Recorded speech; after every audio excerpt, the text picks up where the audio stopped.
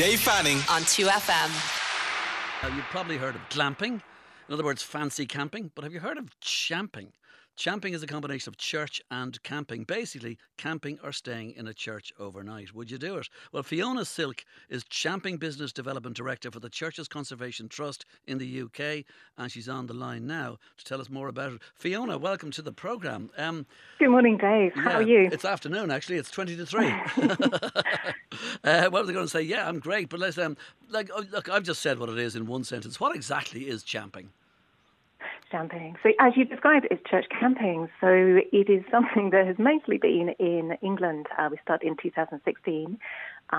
It was a way to raise money. So I'm from the Churches Conservation Trust, and we're a charity that's a conservation charity. So we look after around 360 churches in England.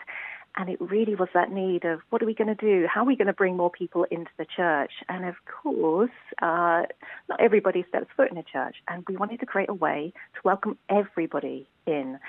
And we thought we open the churches up during the day for worship, so they're still consecrated churches. What can we do to extend that? So we thought, they could stay overnight in the church.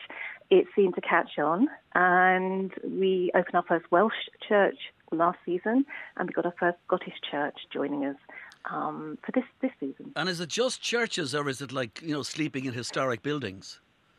Oh, that would be lovely too. We're quite a small charity at the moment, so we're just looking to support those historic churches that are really facing a crisis at the moment. So there are quite a few churches that are not really getting the congregation in, they're not getting the money in.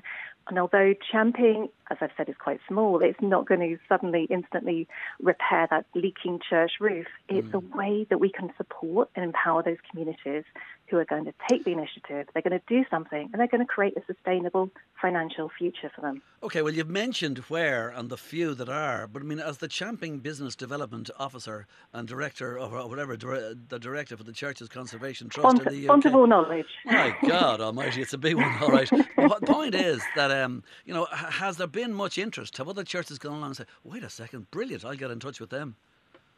Yeah, no, that's fantastic. We have had a lot more interest, which is great for us, and it's great for obviously raising the profile of churches, historic buildings. Like I said, it is open for everybody. So if those communities can come together and think what they can do, get in touch with us, website champing.co.uk, and we can have those conversations. And of course, we'd love to include not just the UK, but Ireland and further afield as well. So yeah, it's definitely open for everyone. And okay, so you wanted to do something with the churches, particularly maybe when it's not the daytime or whatever. So the actual idea, where did it come about?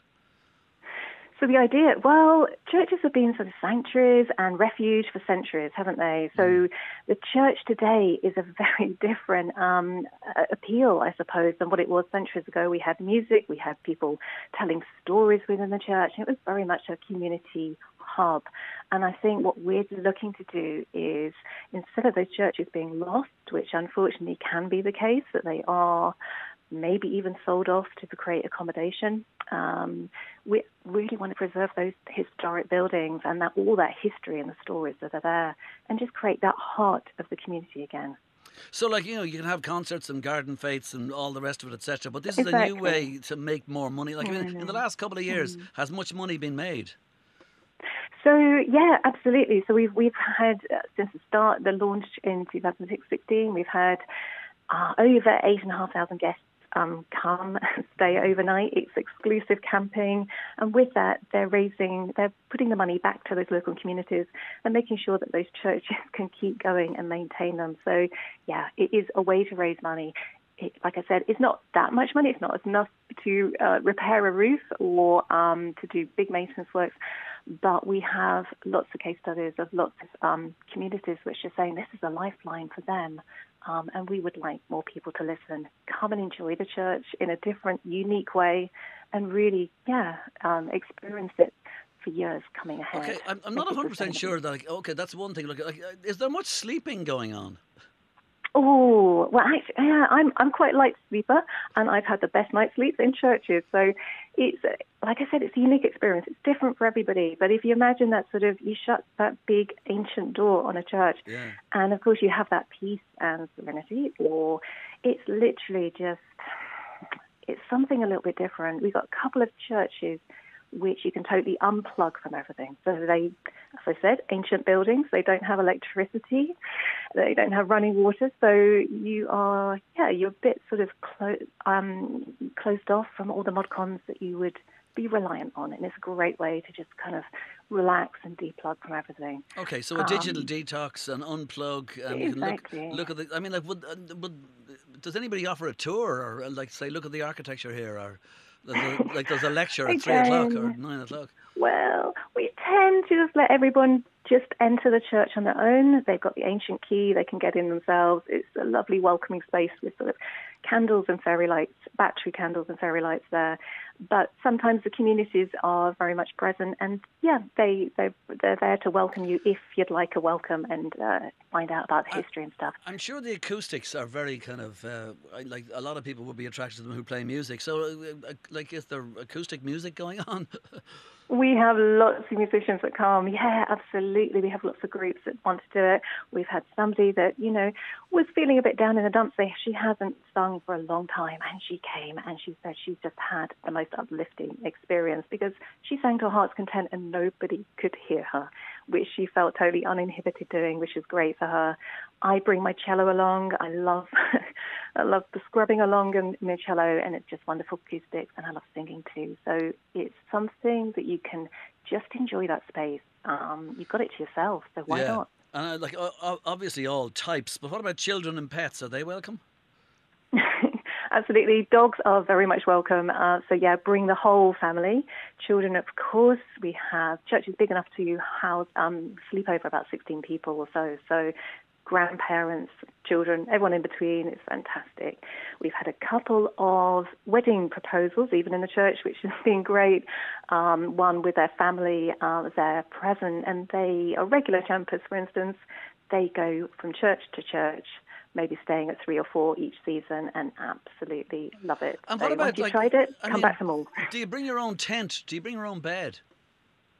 Some people kind of bring a little bit more than what we provide. What we provide are the camp beds, the camp chairs, tea and coffee provisions, obviously facilities on site. So there's everything there. Bring lots of layers, warm clothes. They are unheated spaces. So of course, it's cold. Yeah, this isn't suitable for everybody. If you've got your holiday booked in a hotel in south of France, maybe not for you, but it's certainly an adventure, and everything's there provided for you, and it's an experience to remember. Okay, I presume you can't cook, but what about, can you bring a few cans? Oh, yes, absolutely.